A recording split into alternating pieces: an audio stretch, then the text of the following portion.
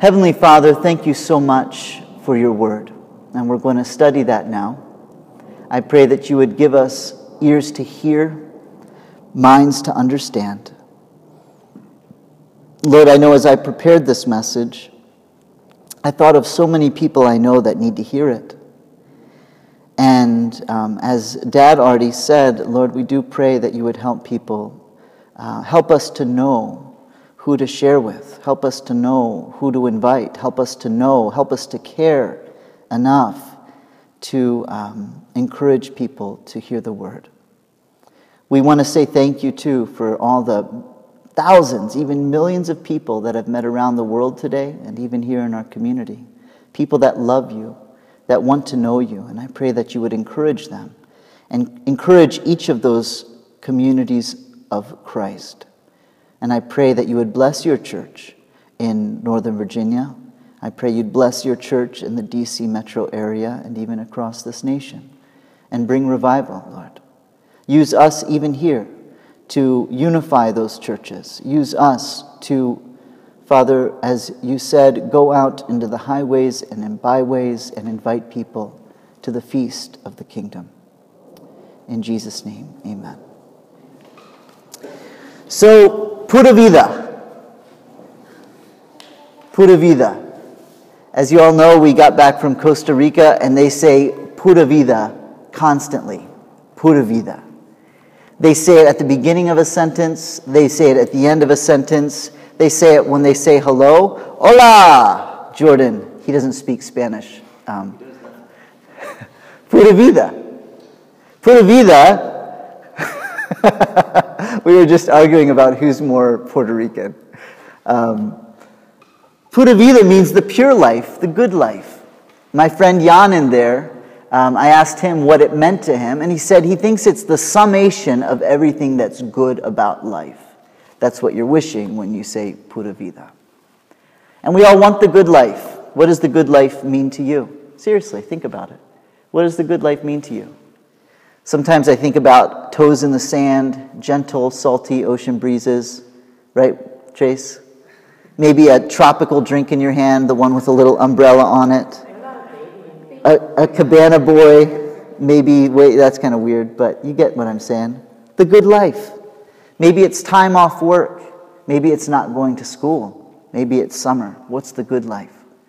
And when you start living your life, I think all of us live with this underlying idea that we want the good life.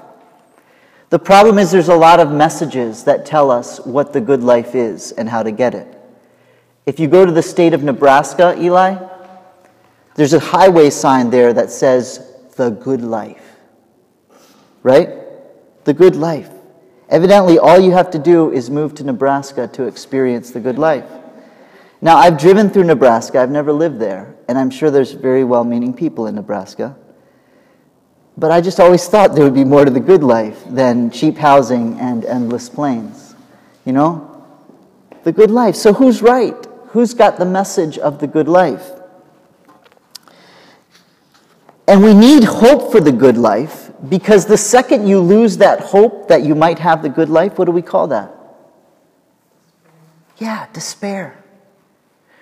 Hope for the good life is what gets you up on a rainy morning and helps you do a job. The same task can either be miserable or full of anticipation based on whether or not you think it gets you closer to the good life.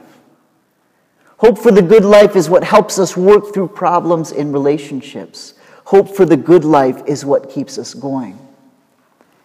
Jesus cared about the good life. In John 10:10, he said, "The thief comes only to steal and kill and destroy. I came that they might have life and have it," what? Abundantly. Abundantly. Have you ever wondered why Jesus talked so much about life? In 1 John 1, Jesus says, or the Bible teaches, that Jesus was with God when? At the creation of the world. So Jesus is the author of life. One day I know Eli and Noah are going to invent something amazing. It'll probably be like a transporter device. And once they do that, they ought to know how that device works. Now, knowing them, it could be sheer accident, and they'll have no idea how to replicate it. But ideally, if you invent something, you should know how it works. If you invent an engine, you ought to know when that engine is running properly. If Jesus invented life as the Bible supposes, he ought to know when we have the good life. And, I don't want to be too formal here, but I do want to be serious. Because this is serious stuff. This is how we build our lives. And what I'm trying to say is that when we come to follow Jesus, we're not just buying into rules and regulations and going somewhere on Sunday. And that's kind of what Iona is all about. I got in trouble for showing my tattoo this morning, but another guy had a tattoo on this forearm, so I thought I was safe. But they used the New King James Version only there. So I was a little wrong. No, it's fine. So this tattoo to me is a reminder that Christ is the center of life. The Celtics made their crosses with the cross interwoven to remind them that Christ is interwoven in all of life.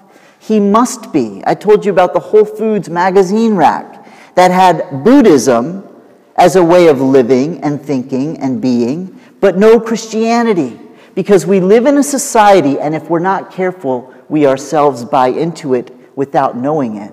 We live in a society that doesn't think Jesus has anything actually to say about how you should live your life, what you should say, what you should do, how you ought to think, how do you run your business, all of these things.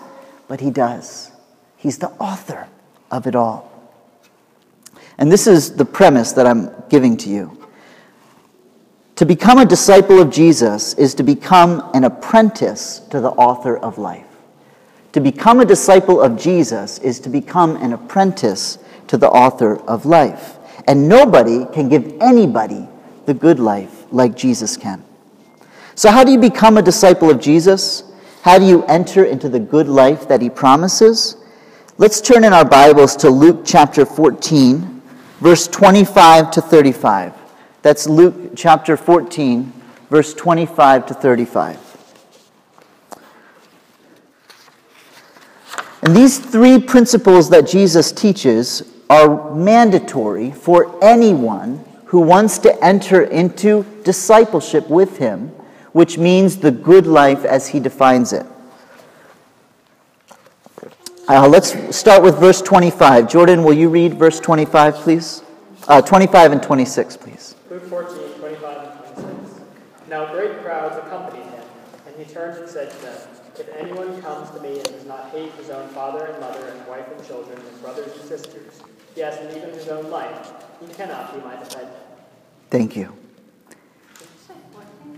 Chapter 14, verse 25 and 26. Jesus is teaching that first point, the good life requires, what do you think it is? The good life requires sacrifice. The good life requires sacrifice. Now, if we're looking at those verses, 25 and 26, does anybody find those words to be strong? I do. They're crazy. They're crazy strong, like almost ludicrous strong, so much so that we're tempted to sort of just gloss over it. I mean, does Jesus really expect us to hate our children, our mothers, our brothers? We know he's not saying that. Why? Because elsewhere, 1 Timothy 5:8, for example, it says that people that don't provide for their families, especially members of their own household, are worse than an unbeliever. We also know that says, Jesus said this, that the world will know that we're his disciples if we have love for one another. So whatever he's saying here, he's not saying that we ought to actually hate these people. So what is he saying? Jesus is teaching that in comparison to our love for God, all other loves must fade away. In comparison to our love for God, all other loves must fade away. Can you think of a story in the Bible that talks about that, Eli? What's a story in the Bible where this same principle is being applied to a person? Do you remember the story of the man who walked up a mountain with his son, a little boy maybe older than Gabriel? And with him, he had a knife and he had fire. And the little boy said, Daddy, Where is the sacrifice? And what did he say? God will provide. Now we know how the story ends, right? We know how the story ends, but it's unimaginable to be Abraham. He doesn't know how it's going to end. And it's only until he's about to plunge the knife down into the flesh of his son that God stops his hand and says what? Okay, now I know that there's no love that you have. It's open. There's no love that you have that's greater than your love for me. So what is Jesus saying? He's saying that we cannot have a love that's greater than our love for him. This is something that might strike us as cruel, but I believe that the secret to loving is being free in our love. Friends, you know this is true, right? If I love Javen more than I love God, what happens? Javen, exactly, it can become an idol.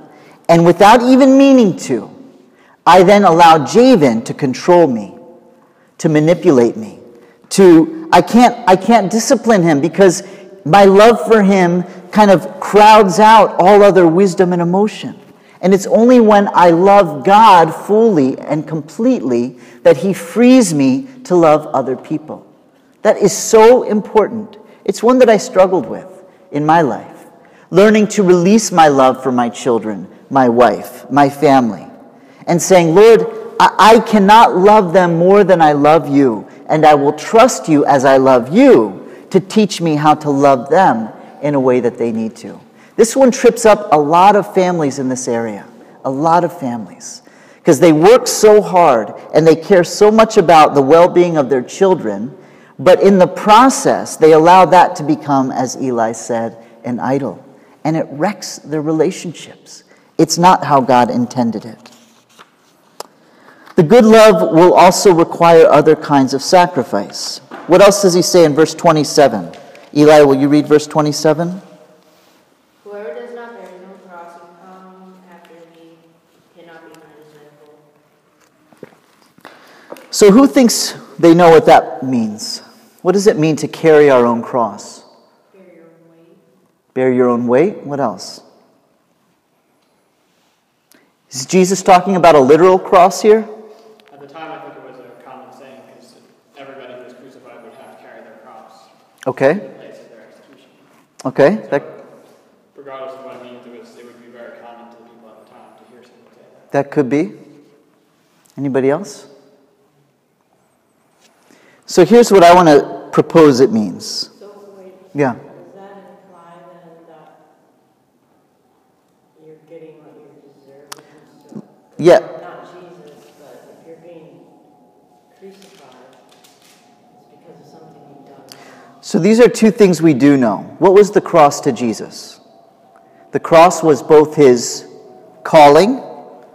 He came to die on a cross for our sins. That was his ultimate life mission, whatever other ones he had. We can certainly agree that was his ultimate life mission, his calling.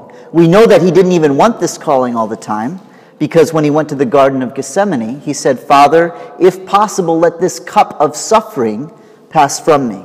But not my will, but yours be done. So his calling, his purpose. Do you know what your purpose is? Do you understand what your calling is? And Jesus says, if you want to be my disciple, you must be willing, as I obeyed the Father, to obey my calling on your life, my purpose for your life. Friends, it's so important to realize Jesus isn't kind of making things vague here. These are clear scriptures. What does it mean for us as a disciple of Christ to bear our cross? Now, there's some callings that are confusing. I've been on a journey for starting a church for about 10 years now. And some callings, you need a spiritual mentor, lots of prayer, and coffee conversations to kind of work those things out. But other ones are not so complicated. They're not complicated. But we struggle with them just as much. For example, what's one purpose that Jesus made very clear? He said, go into all the world and make disciples of all nations. That is a broad statement that Jesus makes to his disciples. And I guess I would ask each of us, how's that going? How are we doing? Am I carrying that cross that Jesus tells me to carry? That is part of my mission, my calling. And I'll tell you, it's often easier to kind of get caught up in some of the intricacies of what my unique calling is while neglecting the very obvious things that God has called me to do in Christ. But that's my cross. Another one is love one another. Love one another. We all have been in church for a while. This is a big deal. We can barely like each other sometimes, much less love one another. And yet Jesus is saying, if you will come after me, you must bear your cross. As I walked up the hill of Golgotha and carried my cross, this is part of your calling, your mission in life. The second thing, other than purpose, is that the cross also represented what? And this is kind of obvious. Pain, exactly. Suffering. Jesus said, if I, the Master, suffered, you shouldn't be surprised if you have to suffer as well. Now, we live in a pretty comfortable area of the world to live in. And maybe even if we didn't live here, we feel the same way. But I don't know about you guys, but every time I experience unkindness, hardship, inconvenience, things of discomfort, I get, "Doggone it, what's going on here? Why is this happening to me? Why?" And Jesus is saying at that moment in time to me, follow me. Take up your cross. I did. I was willing to suffer. I'm asking you to suffer as well. And here it's just so important to make clear, the willingness to suffer is not only an expectation of following Christ, he's saying it's a prerequisite. It's a qualification of being a disciple of Jesus. So what is my mission and what is my cross that Jesus asked me to carry? Maybe you're feeling a little overwhelmed. I know when I got to this point of the message, I was a little overwhelmed. I'm not making this stuff up, though. It's right there. And you might be wondering, if this is what the good life is, can I have my coffee and go, please? Right? I don't want this. And Jesus agrees with us. Remember Matthew 7:14? What does he say? For the gate is narrow and the way is hard that leads to life, and those who find it are few. Jesus was eyes wide open about this fact. Discipleship with him was not for everybody.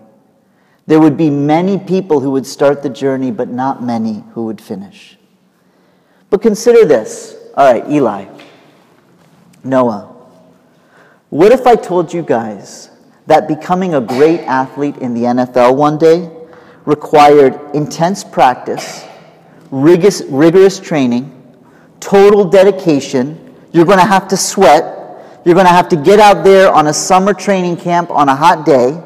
You're going to have so much physical exertion, you'll probably throw up at some point. You're going to want to throw up at some point if you don't. Nobody's going to pay you to do this for like 10 years. There's a good chance you'll have a baby crying while you work out. No. There's a good chance you might break a bone, right? There's a good chance that, what else could happen when you're practicing for the NFL? It's like you get cold sore. Maybe, probably not, but it's possible. But would it be mean to tell you that? No. Especially if you're like getting ready to play freshman football? Would that be mean? It would be honest, right? It would not. So playing in the NFL is something that's hard. But do many people want to do it? Yes. Things that are worth doing are hard. Things that are worth doing are often hard. And so the greatest accomplishment, the greatest hope we could ever have, which is to enter the kingdom of God, to experience the good life, we should not be at all surprised that it comes with very high standards. We should not be surprised by that. What if Javen came to me and said, Dad, I want to be a great baseball player one day. Okay? I want to be an awesome baseball player. And I said, well, Javen, this is how you become a great baseball player. Ready? You watch a lot of baseball games. You buy yourself a nice baseball jersey. You collect baseball cards. And if you can, go to an actual baseball game every once in a while. And if you do that, you'll be awesome as a baseball player.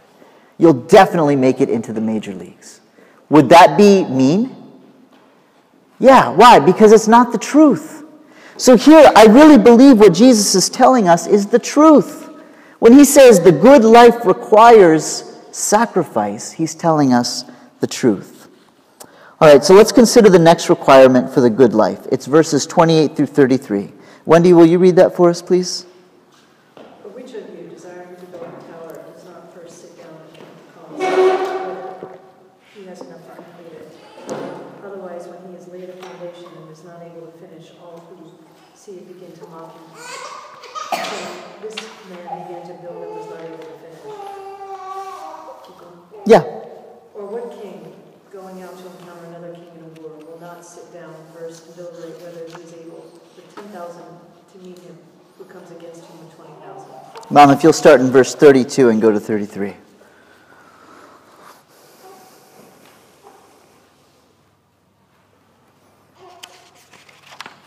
And if not, while the other is yet a great way off, he sends a delegation and asks for terms of peace. So therefore, any one of you who does not renounce all that he has cannot be my disciple. So these verses teach us that the good life requires, what do you think? Total commitment. The good life requires total commitment. There's a theologian named Darrell Bach, and he says, Jesus is not a minimalist when it comes to commitment. It is not how little one can give that is the question, but how much God deserves. And yet we often commit so little to God. We do. We commit very little, but we expect big results. Like, I don't know about you guys, but there's times when I get in like a 5-minute devotional studying the Bible, and I'm like, woo, I'm a super Christian, you know?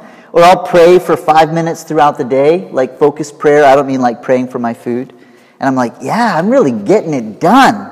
I'm an awesome Christian guy. You know, like I have little angel wings on my feet or something like that. Right?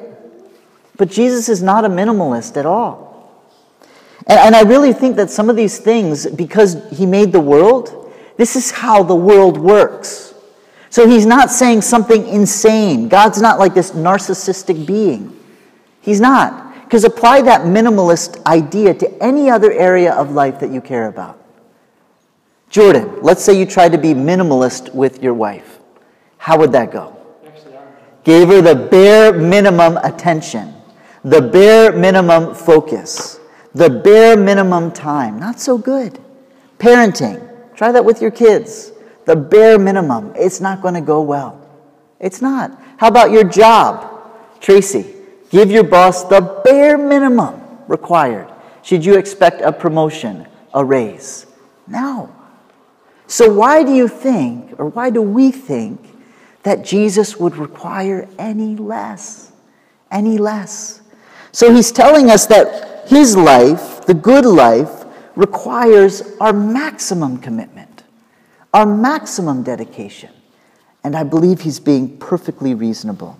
G.K. Chesterton said famously, "The Christian ideal has not been tried and found wanting. It has been found difficult and left untried." The Christian ideal has not been tried and found wanting. It has been found difficult and left untried. It's like I decided to go ahead and try the mommy diet last week. And I didn't really. But it's like I did 2 hours worth, right? And then I didn't like it. It didn't work. I couldn't eat pizza or ice cream or whatever it is that I couldn't eat. And I'm like, oh, this is a dumb diet. You know, it doesn't work. And then when I talked to Brianna, I don't even know if this is still the case, but I'm like, oh, that's a dumb, I know all about that diet. It's dumb. It's pseudoscience diet. But people do that with Christianity all the time. All the time. Oh yeah, I went to church for a couple months. It doesn't work. It's not real. I prayed. How much did you pray? Oh, a lot. How much? For 3, 4, 5 minutes at least? Jesus is not a minimalist. Following him, the good life requires total commitment. When I was learning to play soccer, I started when I was a freshman in high school. I thought because I'd lived in a soccer-playing country, Portugal, that I sort of would have absorbed soccer skills.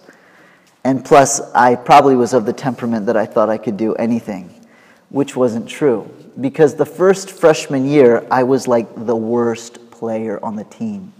My dad, he was well-intentioned, but he set me up because he gave me his old soccer cleats, but they were football cleats. And everybody made fun of me, but I thought they were awesome because they were real leather cleats from football, How old would those cleats have been? Anyways, I wore them out to my first practice. I thought I was the stuff. Because a football cleat isn't even made the same way as a soccer cleat. It's got that one cleat there in the middle, So, I didn't want to be the last anymore. I didn't want to be the last one on the bench. I didn't only want to play when we were up by 10, which is impossible in soccer. So I practiced all that summer. I laced up my shoes all the time and then get out there in the hot summer heat all the time. I got a little better by that fall. Next summer I did it again. I practiced and practiced. I used to juggle in my room, practice just doing this, keeping the ball up. And I got better. Eventually I got to be captain. But I wanted the good soccer life. That's what I wanted. But it took my total commitment, and I wasn't surprised by it. Do you want the good life in Christ? I do. I do. I believe he has the good life. But it will require our total commitment. I'm not making that stuff up. We see it right here. And I believe Jesus is being perfectly reasonable when he says that. This is the last point, and I'll go through it quickly. And it's in verse 34. Let's see, who hasn't read yet that would like to? Mr. Henricus, will you read? Are you ready to read? Verse 34. Yes. Salt is good, but if salt loses its flavor, how can its flavor be restored? Continue. Yeah, to 35, please. It is of no value for the soil or for the manure pile. It is to be thrown out. The one who has ears to hear had better listen. So when I first read these words, I'll admit I was totally confused. Right? I'm a big believer that the text should make the points. And so I came to this salty thing and I was like, holy smokes, what does unsalty salt have to do with following Jesus, with being his disciple? And at first I kind of made up something I thought it meant. But then I noticed Jesus presented his words. He said, if you have ears to hear, let him hear, which is kind of him saying, you're going to have to think about this one. So let me hear, I prayed. And I thought about it. And I asked myself the question, how do you put saltiness back into salt? And from what I found out in chemistry, you can't. NaCl is evidently one of the most stable compounds in the universe. It is practically impossible to break it apart. You don't take the saltiness out of salt. It doesn't happen. It's not like you can wear out salt. It just doesn't do it. However, the salt around the Dead Sea where Jesus lived wasn't pure NaCl. It came from mines. And so you would get this white clump out of the mines. But it had NaCl, but it also was mixed in with a lot of other compounds. Lots of compounds. And of those compounds, salt is the most susceptible to dissolving in water. So if you put that salt, which wasn't pure salt or sodium chloride, if you put it in a moist area, the salt, the NaCl, will be the first thing to dissolve, and what you're left with is an unsalty, non-preserving mass. And there's a missionary to that area who kind of gave a live firsthand report of lots of salt that was sold to the government and moved into these houses and kept there over months. And it was exposed to moisture, and it lost all its saltiness, and so it was thrown out. So I think Jesus is teaching two principles here. Two principles. One principle I think Jesus is teaching is this. There are many people who call himself his disciples who are mixed in with those who are. But they're not. They're not. And when those people are exposed to the living water, which is Christ, they will be revealed for who they are. And Jesus himself says this, that on the last day many will say to me, Lord, Lord. And he'll say, depart from me, I never knew you. That's a scary thing. You know, it's a scary thing, but it's also a helpful thing in the sense that we're often in places, even many churches, where people claim the name of Christ, they wear the brand, they talk about it, they make a big deal out of it. But when you get close to them, you just say, you know, I don't know what's going on here, but it doesn't look like discipleship. It doesn't look like sacrifice. It doesn't look like total commitment. And I think that should be something that's sobering for us, but also something that we can live with eyes wide open about. The second thing that I think Jesus is teaching is actually very encouraging, especially after what we just read. The encouraging part is this: you can't lose your saltiness. You can't. If you're a child of God, if you've been born into his family, if you've been born again, you don't go back. I remember hearing someone once tell me about toast. I think it was my high school science teacher. And he talked about how when you take bread and you put it in an oven and it becomes toast, you can't undo that chemical reaction. You can't make toast now bread. It just doesn't work. A chemical change has happened. You can't be made unsalty again. And that is so encouraging, right? Because Jesus sets a very high standard for us. And that's why the third point is that the good life requires a miracle. The good life requires a miracle. Only Jesus can work that change in our lives. And at the same time, only Jesus can make a life that is fully focused on him to be one that is free from narcissism, insecurity, uncertainty. Because Jesus is the only religion that I know of that both says, be completely moral, total sacrifice, total commitment, and at the very same second says, I will give you the power and the strength to live that out. There's two big philosophical thoughts, and I won't go into it now, but I'm sure you're familiar with it. One is Aristotle's.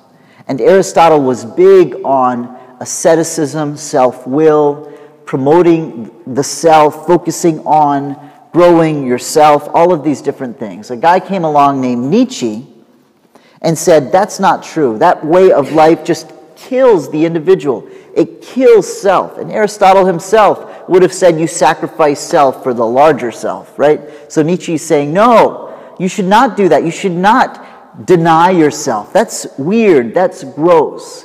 But Jesus, his way, the true way, the good life, he answers both of those problems by saying, deny yourself, pick up your cross, and follow me, while at the same time saying, you can't be made unsalty.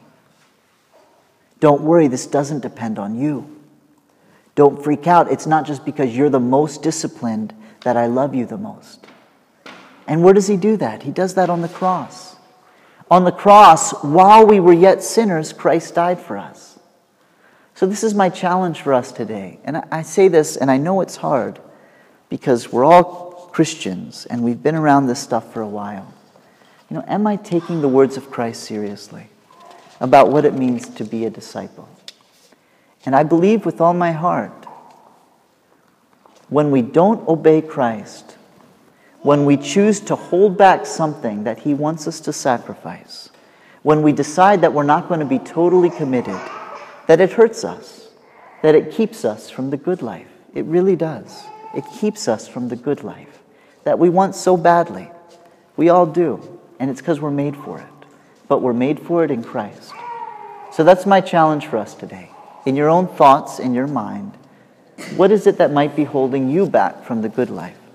What is it? Is it something that you've just told God, anything but that?